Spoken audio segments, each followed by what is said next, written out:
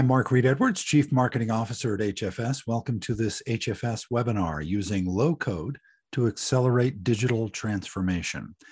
Today, HFS research leader Joel Martin will talk with Susan Rousseau, Global Head of Digital Strategy and Emerging Business at State Street Global Markets, and Himanshu Arora, Global Sales Head Low Code Practice and Digital Transformation Advisor at Infosys, about selecting, implementing, and sustaining a low-code strategy for your business.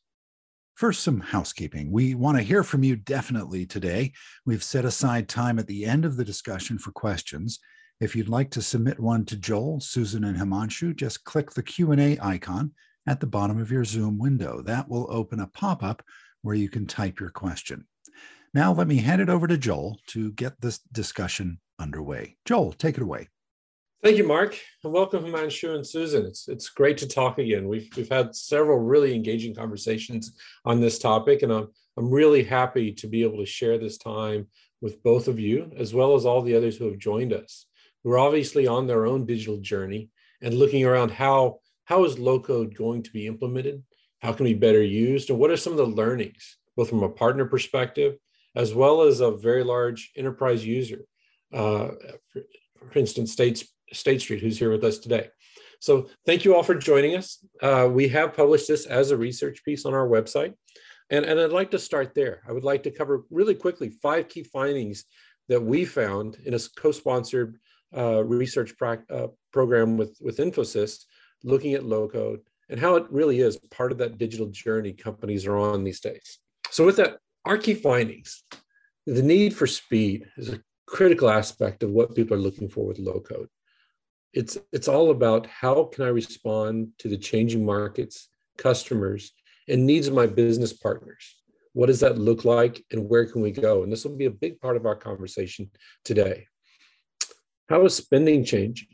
Are people really investing in low code, or is low code just something that we can expect to be part of applications that we buy in the future? And then, is low code really no code? Is it that easy to use?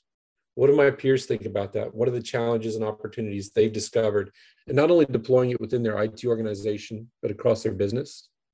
And then what HFS likes to talk about, our one office mindset. How does low code fit into really breaking down silos and encouraging more decentralized development and turning ideas and feedback and opportunities to optimize processes and adopt the new ways of working into our organization? And then finally, we see low code. It's not a death knell for services. It's really a driver to become more engaged with your ecosystem, with your partners, with your employees, with your IT support teams, to create new services in a way that can really be relevant to the business. A couple of key points that I'd like to bring up. On the first one, the speed component. When we asked 150 decision makers about their low code implementation, it was really around, we see this as a way to accelerate what we're doing, to implement new solutions, enable faster decision making, letting business users create the tools they need to be more productive in their organization. And then very much from an IT perspective, it was a way to be part of that digital transformation, moving things to the cloud, modernizing back-end systems, developing containers and front-end systems that really drive that mobile-first experience. Most of our customers really want to engage with us on, whether you're in insurance, in banking, in retail. It's all becoming very mobile-centric, and being able to dynamically use data to adjust processes and workloads to react faster is critical to being competitive and delivering value. From an overall perspective on where is low-code spending coming from? Well, we still see it primarily as a technology investment. This will be driven by the IT organization. This isn't something we see the business, nor do our respondents feel the business is seeing that's something they need to carry the budget for. But the budgets are increasing from a technology perspective. When we asked how much of your software development tools budget is currently spent versus where it's expected to grow, we're seeing more than a 3-fold increase in expected low-code spending. So this is something companies see as a way forward, and it's opening up a whole new level of discussions around how do we make it applicable? How do we set up guardrails around this and use it effectively? What does this mean for our COEs? And what does it mean for governance? And we'll talk about some of those topics with Himanshu and Susan in a second. What's the challenge with low code? Is it truly a no code solution? Can you just drag and drop to create things? Well, decision makers said the biggest things holding them back aren't access to the solutions or whether they're applicable. It's really, how do we ensure that we have the right skills and training to make sure people, like any other tool, can use them effectively? So never go short on your training efforts. Never go short on really thinking about the kind of skills that your IT organization will need, working with its core systems, or your front-end developers will need, working close with their business partners, or even your business partners as they're starting to learn how it's really easy to think about the data that you're now exposing to them and the commoditized solutions that are allowing for them to really create innovative new ways of working through the challenges they're facing and the solutions they're trying to bring to market. And then low code, it's still seen as a software development tool fundamentally. But for folks that agree and strongly agree, it's really a business tool that's allowing them to co-innovate with their technology teams. And co-innovation is such an important piece because it's enrolling more people across the organization to solve problems, not just depending on, I have a problem, it needs to go into a queue, it's somewhere in the backlog, it'll be in a release cycle in the spring, but I sure wish I could have had it sooner. So that co-development, co-creation, and reaching value sooner are really the drivers that most companies are looking for when they invest in low code. And then lastly, how important is it for your digital transformation journey? And really the crux of the overall report that we've written is, 80% of folks strongly or definitely agree that low code will be part of their journey to the cloud, will be part of their ongoing evolution of their business, and will really leverage the new workforce that we're finding ourselves in post-pandemic. So with that, I'm going to come back to the panel and welcome Himanshu and Susan to the conversation. Hi, guys. Nice to see you again. Oh, Hey, Joe. be here. So I'm really, we've had a lot of great conversations, especially you and I, Susan, about your journey with low code. And I thought maybe you could kind of give a quick overview of, what has been the primary driver for investing or looking at low code at State Street. Sure. In global markets, we'd had an underinvestment in some of the back office automation because of the need to really invest in the trading platforms and to meet critical regulatory obligations. So we had, with the opportunity to get some funding, we wanted to accelerate the value and the return on it. We also were very intent on embedding this capability in the business, sort of to speak to your comment earlier about co-inventing. We wanted to really improve innovation and really capitalize on agile practices, being co-located with our business partners to really drive more innovative solutions. So low-code solutions were a great option for this because they're lower risk profile, they're lower cost, and that's really why we went down this journey, and we wanted to accelerate the delivery to our business partners. We've delivered 20 new applications in less than 2 years. So fortunately, we've had some success behind us now, and what we had hoped to achieve has come true, which is great. And honestly, that last point, when you brought that up in our first conversation, I rarely hear from a bank, the ability to accelerate the delivery of solutions like you hinted at there. And that's typically not the way a bank delivers solutions, given the type of QA and test and backlog and time. So that really, to me, speaks to that speed that I talked about at the beginning that we heard across the market about why people are evolving this. So that's exciting to see. I'm just curious, on those products, are they more front end? Are they allowing you really to react and innovate in the eyes of the business or your customers? Maybe you can just comment on that a little bit more. Yeah, we've developed an end-to-end client onboarding solution. So it is absolutely being used by our client services team. We just recently launched a self-service portal, which will be used also directly by our clients.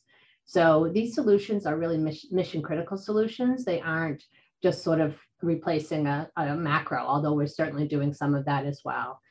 So yes, the value, and we also on our operations side, we have some exception hubs. We have a couple of tools to automate standing settlement instructions. We have penalty claims for automation. So again, I think there is a misnomer that these tools are going to just replace macros or SharePoints, but we're really using them for complex business issues to solve for those. Right. No, that's great. Himanshu, what about you? I mean, you come from a completely different perspective on this, working for an implementation partner. I mean, how are you seeing low-code evolve at Infosys and with your customers? Sure. No, I think this entire low-code journey has been a fantastic journey, both inside Infosys as well as what we have been doing for a lot of our customers. Initially, a couple of years back, low-code was supposed to be just another marketing angle for the traditional case management workflow, right? Drag and drop, model-driven conversations. That's where everybody's mind was. And this was a couple of years back, till people started to realize that the technology has really evolved. And it's no longer the traditional ways of very heavy-duty IT-centric projects. And for the first time, business and IT can really collaborate and do things in a much more faster way. That's exactly the pivot for us when we started investing very heavily in low-code applications. And we invested along with our customers as well as internally into doing three fundamental things that made a change for us. One was the mindset. Not being able to look at these low-code projects in a traditional SDLC IT fashion by itself, that was the first mindset change, because we wanted to solve the right problems, but before that, we wanted to find the right problems. And it was a mindset change by itself. So that was the first piece of the fundamental, the mindset. The second one was, it actually looked like a shiny toy in the hands of a kid, right? And everybody wanted to play with it. Everybody wanted to do different things with it, even for our internal developers, even for some of our clients out there. But you have to remember, with the need for speed, there's also a need for discipline. And that was the second pivot in our low-code journey. How do we get that discipline, that governance that needs to be brought in, both for our developers, our analysts, as well as our clients, to make this all happen in a much more responsible and sustainable way by itself. So that was the second piece of the puzzle. And obviously, the third piece of this entire puzzle was, how do we work in a more collaborative fashion and bring in the culture of innovation around these low-code fundamentals along with IT, rather than this being a tool in the hands of only IT or only business, and all the stuff starting to grow. So three things is how we have pivoted internally as well as for our clients: mindset, discipline, and the culture of innovation and collaboration. No, that's spot on with a lot of the trends that we're seeing, is taking that new mindset about, really how this opens you up to becoming responsive. It's small A agile in a way versus large A agile, because agile methodologies depend on application development, but they still remain sort of behind the curtain for a lot of business users. And low code, not necessarily being, we're not seeing, we'll get to this question in a second, a huge adoption by the business, but there's a way for the business to, like I said, co-create, visualize what they want to achieve, and then work and cycle faster with their technology partners to create those solutions, which at the end of the day, it's what the customer is always looking to drive, right? So, Susan, back to you. How has low-code changed that mindset at State Street? For developers and your end users, I guess. Yeah, I mean, I think that we are embedded in the business, so we're a little bit different. All of our data integration is done by our tech partners, but we really do, we are building with our business partners, and much of my team came from the business, which also helped. So we have this nice model of real strong technical leaders, as well as very strong domain expertise for our BAs and our product managers. So in terms of how it's evolving here, we started out with a smaller portfolio of tools. Now we're using Unqork for all of our workflow on a unified platform. We're using Duco for our recon. We're using Acceptor for unstructured data. We're using Blue Prism for RPA. So we have a nice suite of tools, but I think we have a really good amount now that we can really solve a priority of our, or the majority of our use cases with those tools. We're also starting to look at API accelerators. So I would just say that we've had success. So now we're expanding the use of the low code tools. And we, but our tech partners are crucial. They do some of our testing work as well as our data integration. It's a very strong partnership.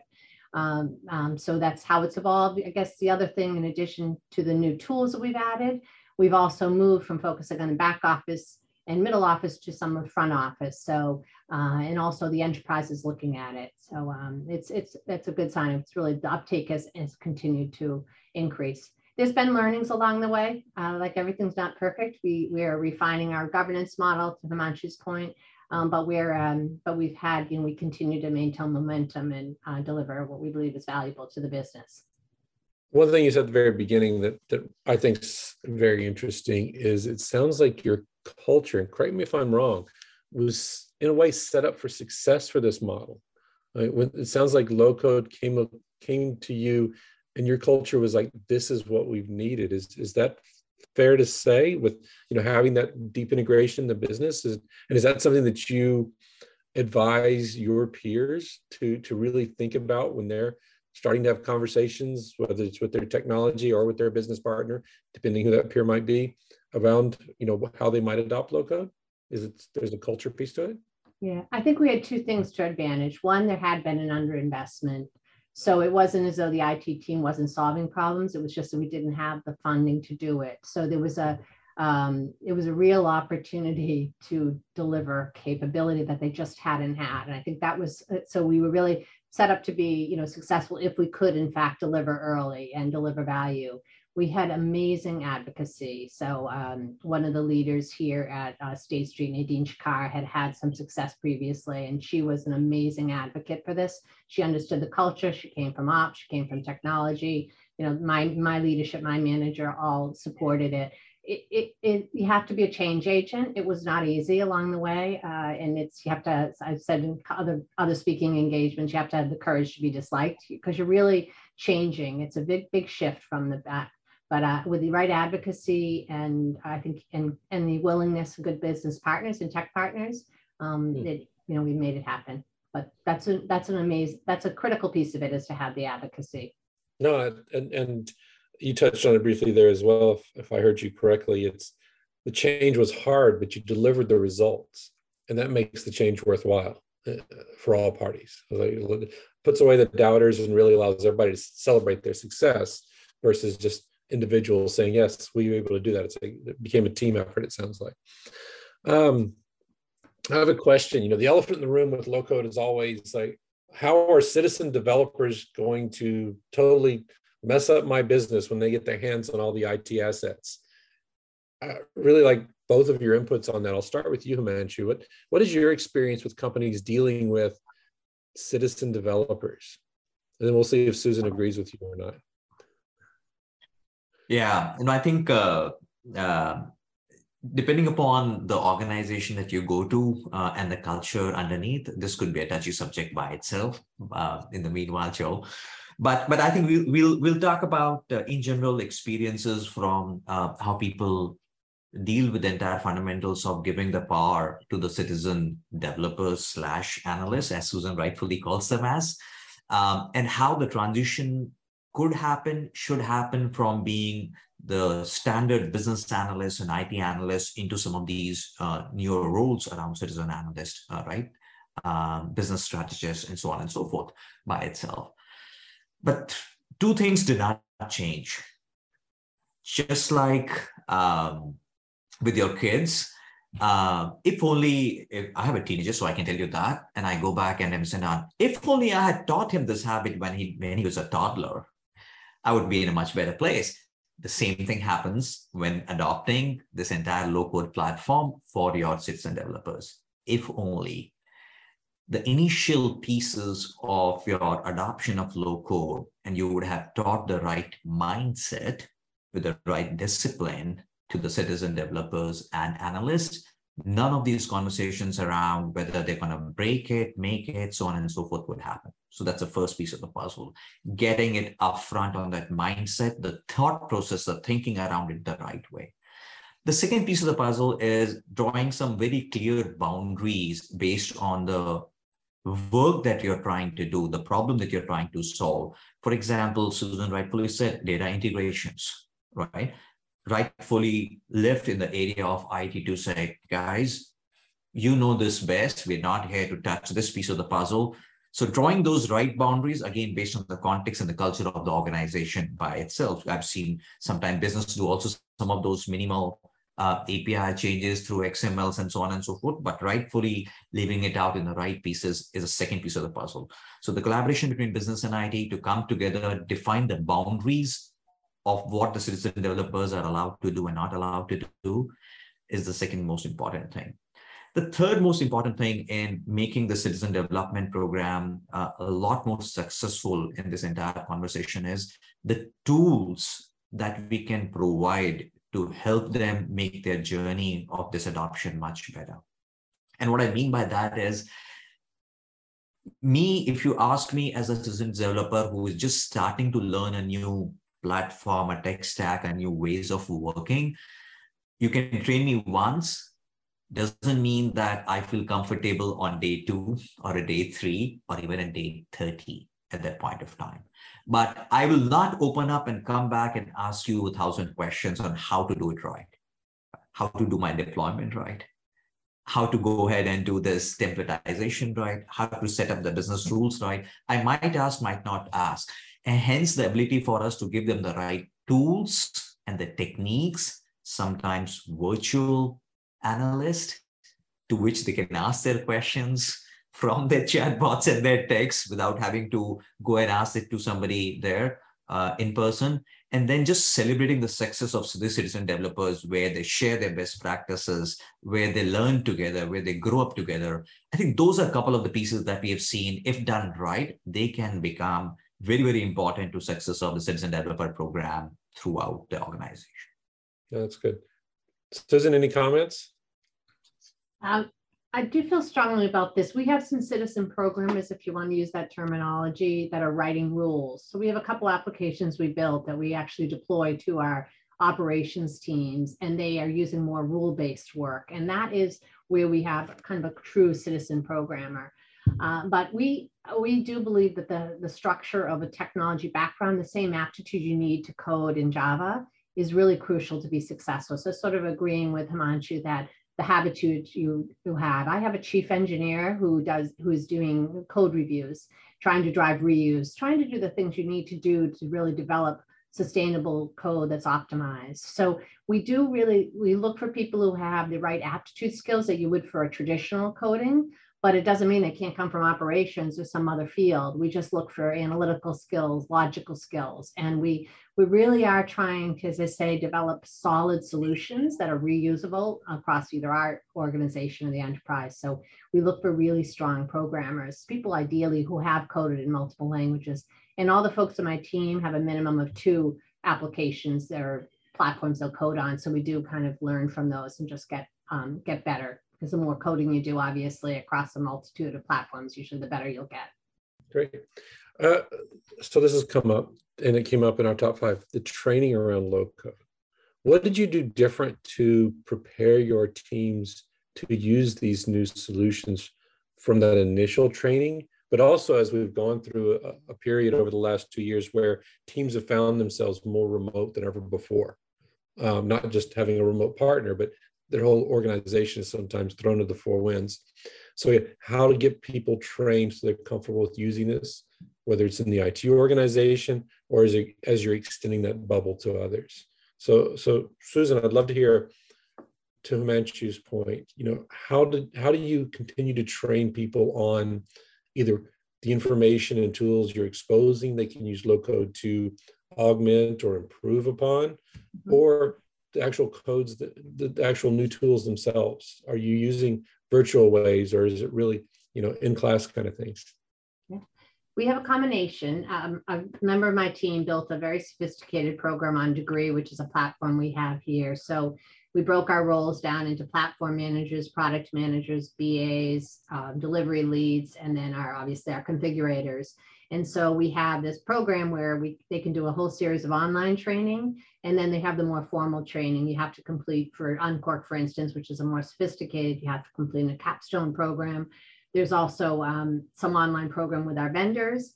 And then we have your typical agile practices and just the good disciplines you have in technology. So we have this curriculum, and that's why, as I mentioned earlier, we do have the opportunity for folks to progress into this from a different function as long as they've taken some of those skills in that training.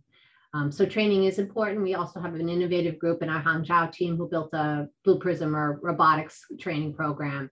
And the folks can stay in their regular jobs, perform this, but then it situates them or positions them very well to come in and to do another role.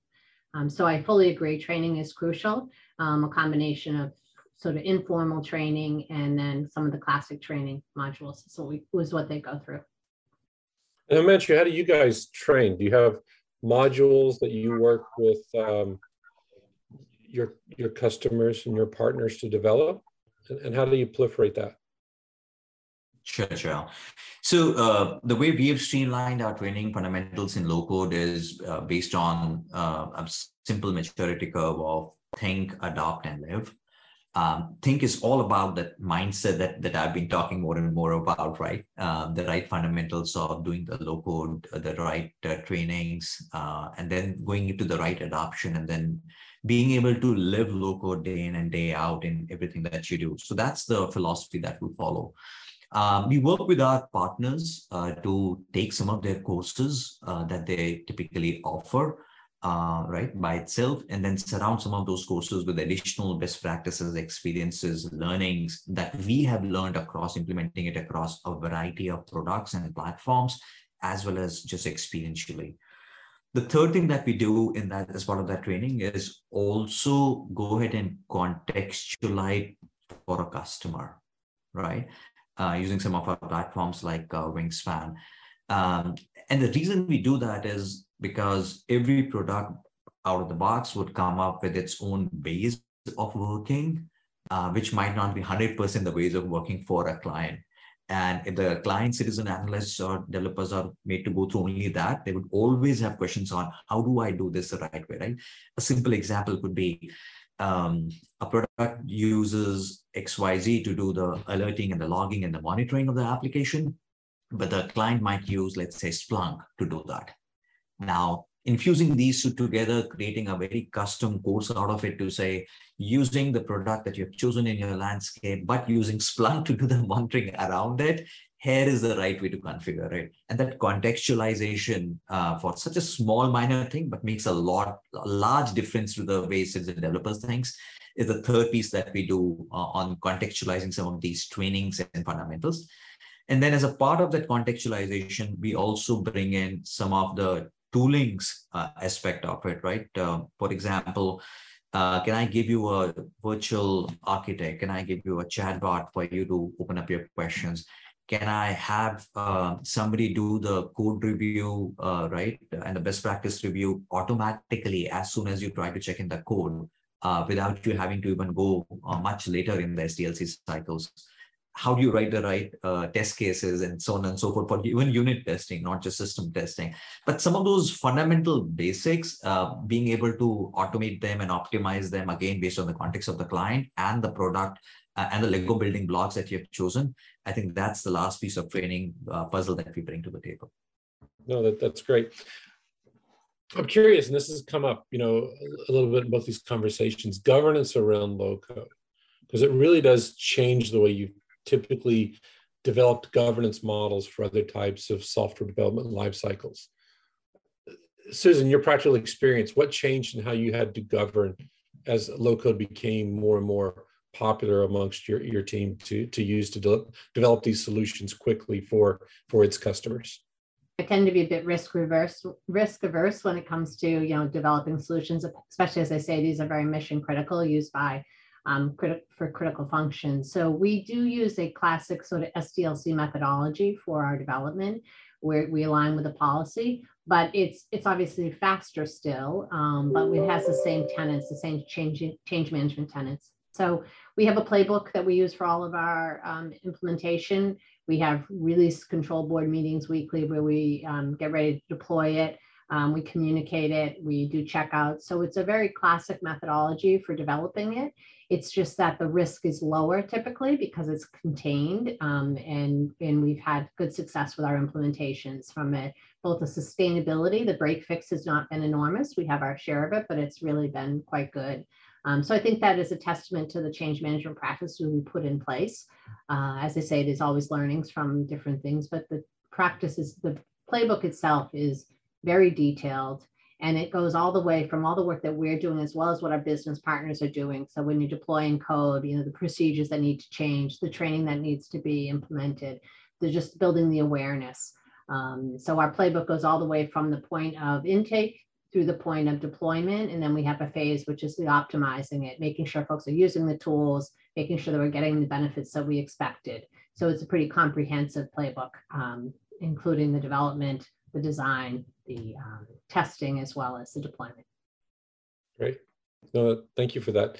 And I'd like to remind people, please use the chat to ask questions. We'll be getting those in about 5 or 10 minutes. Before I do, one thing that's come up in several conversations has been using low code. What's the difference in using low code for back-end core system development versus front-end business-facing development? Do you see differences there on how low code's used and the type of, or the expectations folks have around what kind of success that leads to and how sustainable that is? Himanshu, thoughts on that? Yeah, no, Joel, you're right. We've seen a lot of places where people have started off low code in the back office fundamentals and solving problems in the back office. It could be more around, just like what Susan was mentioning earlier, the end user computes or the SharePoint workflows, right? And it's more about just feeling comfortable with the power that you have in your hand. And then moving on to the customer facing fundamentals by itself. Now, there's no right or wrong answer. Don't get me wrong. I've seen also clients do directly in the front office. I think it's more to do with where does the problem lie and what problem are you solving? Because I've seen clients, very large institutions, take a request in the front office, create a service ticket, throw it back to the mid office for them to adjudicate, who throws it back to the back office for the work to actually get done. And I've seen that. The irony of that is all three have service management tools, ticketing tools, workflow automations that they have done in their individual silo, right? And some of them have used low code to automate their piece of the puzzle. Again, goes back to what problem are you solving? And are you really looking at it from a one office perspective where I could have leveraged a common underlying set of technologies, principles, fundamentals to solve the right problem, which is what a customer put in a service request in the front end, and it can get solved much more faster because I've been able to go ahead and get the right collaboration and get the work done automatically using a set of low code, no code platforms, and hence the right fundamentals to solve. So while there is no right or wrong way to start, I think people feel comfortable in starting in back offices because they are not going directly to the end consumer. They evolve to front offices, but end of the day, it boils down to the problem you're solving. And if you can solve it across all the three, nothing like it. The power is there with the low code platforms to make it happen. I think it's just a question of the right partners that you bring to advise you on this journey, as well as the platforms that you choose to solve these problems with. Great. Susan, I'm curious, was there one specific challenge with adopting low code that you hadn't expected, or maybe you had expected, it just might have taken more time than you expected to actually get over it? Is there one specific challenge that comes to mind that you could share your own experiences upon? Yeah, I'm just trying to think of it's unique to low code. I mean, requirements gathering and data integration are always, any project you have. The data integration got easier with these tools we're using because of the API, and they're just a little bit more adaptable. But data readiness is really critical because we can be much more efficient. These tools are faster, but if the data is not ready, then you can, run rates will extend. So I would say that data readiness is really important, and we've pivoted a few of our projects to try to make sure that the data is ready, and then because then we can really speed through it. One comment I'd make about why this is so unique to us, and it sort of builds on what Himanshu said, is we are doing very targeted solutions. We are doing front to back, like our client onboarding is from point of sale to establishment and kicking off trading. So we are trying to knit together. But the tools itself, what they afford you the opportunity to do is to do a targeted solution with incremental value versus a classic IT solution, which tends to be broader, and sometimes even in an agile world, you have releases, maybe every few months or whatnot. So we really are using these tools to solve problems that you can get a quick win, in a very maybe small functional area that immediately adds value and reduces risk or might accelerate revenue. So I think that that's how folks should look at low code, as looking at it as a way to rapidly improve things. And maybe you're not really trying to design multi-year solutions. You're trying to show where the quick wins. That's how we've used it. So that's more of the positive side of it, as in terms of what we didn't anticipate, I think, is just, again, the data readiness has cost us some challenges, and we continue to work through that. Data readiness, this has been a very common topic that's come up over and over again when I talk to folks about low code, is the majority of companies have realized to be successful with low code, they got to get their data right. They discover a lot of things that they probably knew they could put off until the future, and then suddenly exposing them to developers across the organization really made them realize we've got to fix this, because if the data is bad, they build something off the wrong data, or it's not been secure. That's a big challenge. Himanshu, experiences working with companies and I'm sort of tying that Gordian knot of data as really a critical piece of your low-code journey. Thoughts there, guidance that you'd like to share? Absolutely, Joel. See, data becomes the core of the right application that you want to build. Again, if you're just replicating what you had in your legacy and trying to just convert it into a tech transformation, maybe so much. But if you're trying to solve the right problems, data becomes such an integral part of this entire conversation.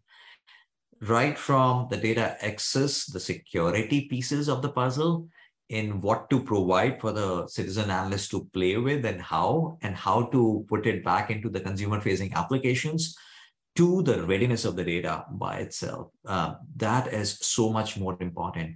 And that's why I was earlier talking about the right collaboration between business and IT, because a lot of systems of records are owned by IT teams out there. Some of them might not be API-fied yet to give you the right data in the right place, in the right manner.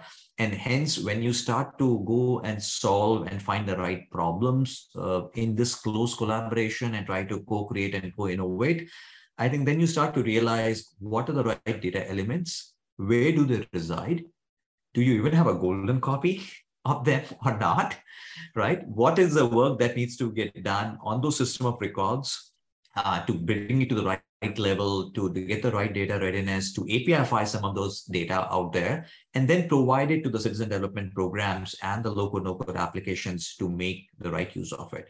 Because if done the right way, and once done the right way, business really, really knows right there how to monetize all of that data in the right places. It's just that that data has not been given to them in the right ways front. And this collaboration and co-creation with the low-code platforms and being able to visualize some of this data, being able to go ahead and pull it off with some APIs makes a lot of difference. Yeah, thanks for that. You brought up a couple of points there and kind of tie it back to something Susan said earlier. And this is actually building off a question that's come in. Once the business is empowered with low-code, have you had any experience or any challenge with business trying to take it away and just run with it without the support of their IT partners? We're in the business, so I guess our IT partners could think we're operating, but we operate and collaborate with our IT partners, and we have a very clear division of labor. So we do the configuration, we do the design, we do the the business and analytics, we product manage, we drive scope with our business partners. the actual testing is done by our tech teams and data integration is done by tech. So it's a very well defined, and I don't think we actually, even when we choose low code versus classic IT, we engage them in the discussion. So I don't think that's of concern. I think still the resistance is it as powerful as you think? There's that kind of natural sort of resistance, but I don't believe there's any perception that we're kind of running away with it. And as I said, maybe because I'm a technologist at heart, we have pretty strict disciplines. So we're not deploying without kind of real classic sort of state toll gates and things of that nature. And Himanshu, what are your thoughts on that? Have you had experiences with some of your customers where you're a valued partner working predominantly with the technology team and some of the business wants to kind of run away with it, and your technology partners are like, help me stop the shadow IT, or help me proliferate this because it's creating so much value for the business through this? What are some of your experiences along those lines? Yeah, usually it boils down to culture and communication. Right?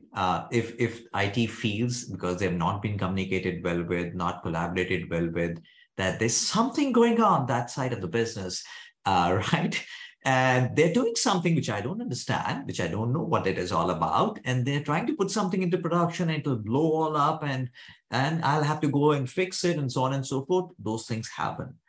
But if done the right way, and I'm gonna give you a quick story of, we were part of a citizen adoption program where every fortnight we used to get together, just like for a happy hour, with all of our citizen developers. Business was there, ops team was there, IT teams were there, all coming together just to share learnings, just to talk more about it. And one time we chose a place which was more like BYOB, bring your own bottle, right, to those fundamentals and so on and so forth. And over those discussions, a new term was born, which surrounded business, IT, and ops coming together into the citizen development programs. And it was DYOA, just like BYOB. And it was do your own app, right? And then we elongated it further once we came back after a couple of hours back into offices to continue with that chit chat of, it's not just do your own app for citizen developers. It's also own your app. Do own your own app. Do not think as business developers going on the other side that I can play around with low code, no code, put something into production and it becomes IT's problem moving forward. And I might not have designed it for the right privacy, the right security, the right RBAC principles and so on and so forth. That's not what it is. If you want to put an app into production, in a collaboration with business and IT, you need to own that app as well. Because putting an app one time is not done with low code. As Susan rightfully said, the incremental value that you can deliver, right? The real business value that you can deliver. And for that, you need to start owning that app, and that ownership needs to come together, not just with one single person by itself. So for this conversation, do your app, but own your app as well. That's interesting. And that kind of brings up one of the questions I just got from Raj, and this kind of builds on that, is do you see the challenges in propagating a low-code mindset within organizations? And does it change the management principles at play there? And I think a bit of that is answering that, but any further comments on how a technology or a business leader can help propagate a low-code mindset in the organization? Start with you, Himanshu, then I'll let Susan comment. Sure.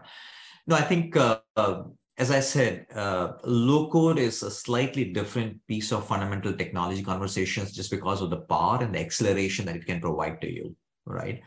And hence that mindset upfront, when you're talking about the right culture and the business and IT to come together from a management principle, is upfront. Business and IT need to sit down, have the right chat when adopting the low-code principles, right from what kind of platforms to what kind of governance to what kind of communication and collaboration, to the right boundaries, to the help needed for the citizen development programs to learn the right fundamentals on the privacy, the security, the data, right, the access controls, and so on and so forth.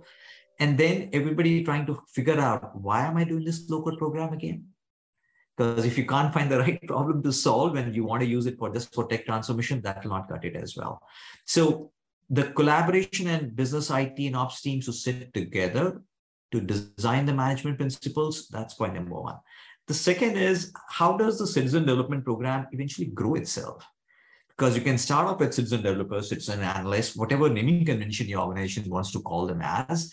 But as the lines start to blur a little bit, right? How does that program start to evolve? What do their goal sheets start to evolve as, right? Purely from how do they get measured by their managers and so on and so forth? Does the collaboration and getting it to a successful launch get compensated the right way from an incentivization perspective? So those are some fundamentals of the organization and the management principles, both from goal settings to measurements, the incentivization that also needs to be looked at when you're doing a low-code adoption. That's really interesting. Building on that, one of the questions that came up that echoes that from our audience was there was a great point that was made on incremental versus traditional rollout changes.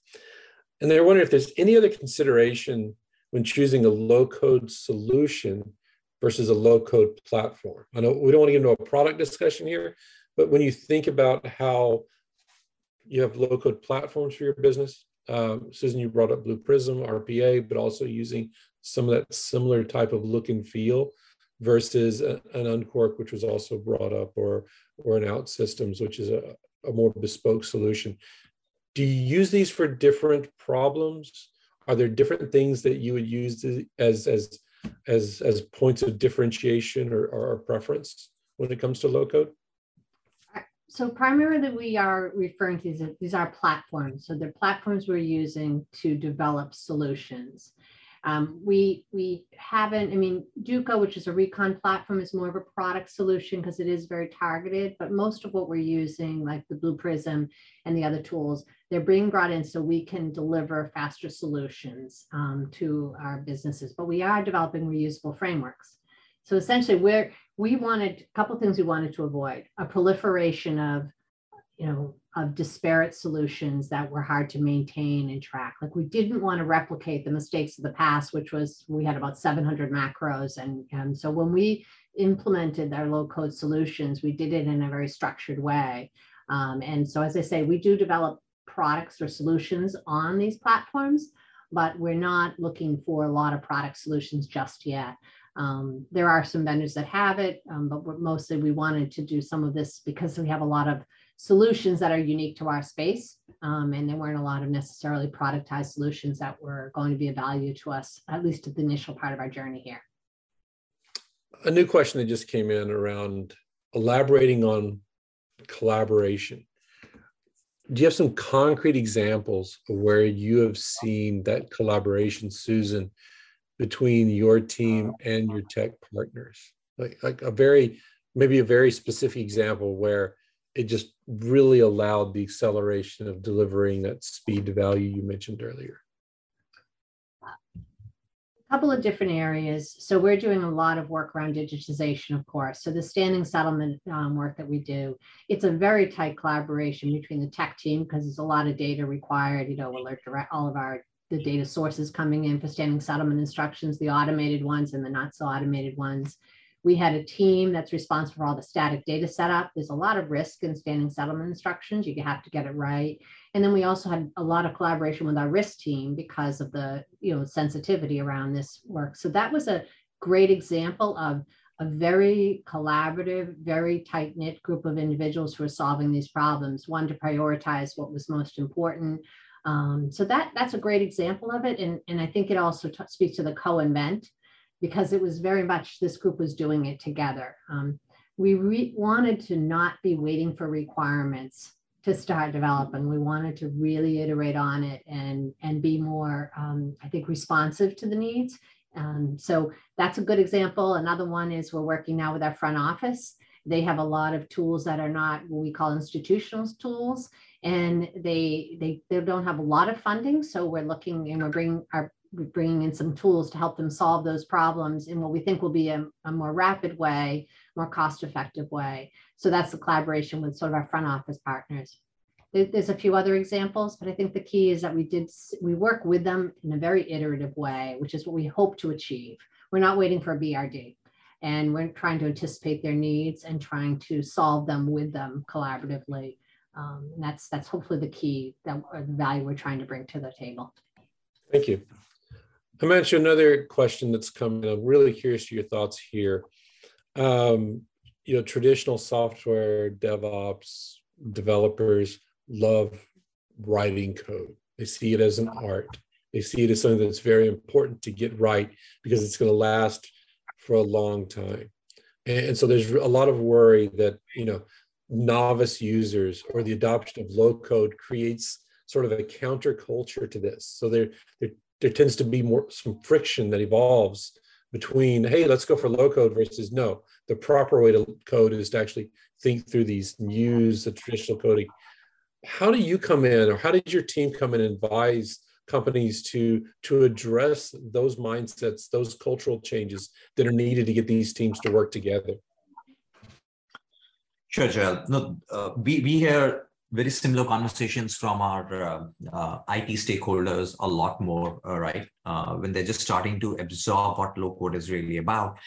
Is it really low code, right? Is it really no code? Is there pro code, and so on and so forth? And when we advise them, we ask them three fundamental questions that over the last probably 10 odd years in the past, have they realized that the needs for IT itself has changed?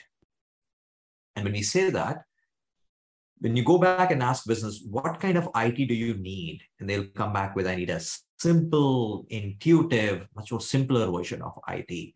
When you go to the ops team and say, what kind of IT do you think you should be having? And they would come back and say something which is simple, but more of a self-servicing need, because that's the IT need to solve my own problems. When you go back to IT and say, by the way, you are IT, what do you think is the IT you need? And they'll come back and say, oh, I have all the tools. I have all the technologies. Only if I had a faster IT, right, in my side.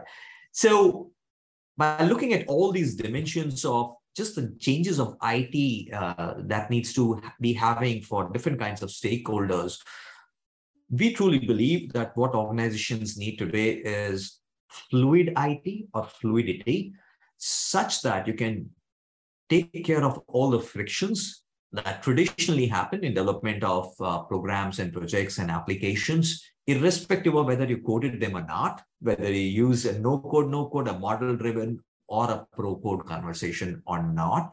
But the first thing that needs to come is, do you have a fluid IT which can take any shape based on the stakeholder at hand and give them the right facade that they need to be able to solve their problems? That's the first piece of the puzzle, why it is different, and the way we advise it. The second piece of this entire conversation then also boils down to making the IT teams comfortable with what low code, no code entails in building a solution. And it goes also back to the platform versus the solution mindset approach, that there are so many Lego building blocks of really creating a mission critical complex app.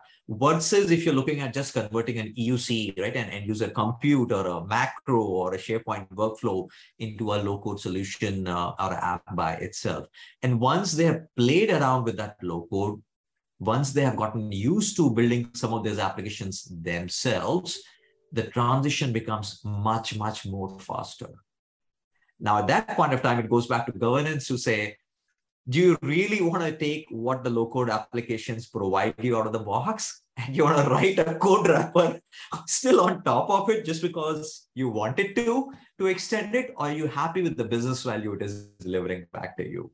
And if you really wanted to write the code, go ahead. There's still system of record out there. There is still data that needs to be unlocked. There are still the APIs that need to be figured out. There's still the integrations in the backend that needs to be figured out. And you could play with a lot of code in those areas even now. That's not said, but use it in the right places rather than in the core of the business logic, right? And the UI and the UX and so on and so forth. So that's the second piece. Now, we've also seen one third category, which is the front end of the customer facing applications, that UX, the way the low-code platforms have realized some of that UX versus what you can achieve by 100% pro coding, sometimes there is a difference. And we've seen some of our customers use low-code, no-coding more in a headless architecture and keeping that UX a very heavily coded front-end experience for some of those fundamentals, not for all. 50% of the customers have moved to low-code, no-code driven UI UX. 50% have still believe that UI UX should be done the right way with some of the other fundamentals. That's a good point. It's also performance. Performance is a little bit harder to optimize when you're dealing with a WebEx. So I agree with you, Himanshu. We're seeing some of that too. It does work certainly, but when you get to the more complex ones, and sometimes low code's not as well suited. So. Yeah. Those are great points. Wow, this time is just flying. I do want to say that we've worked through a lot of the questions, but we haven't got to everybody's question.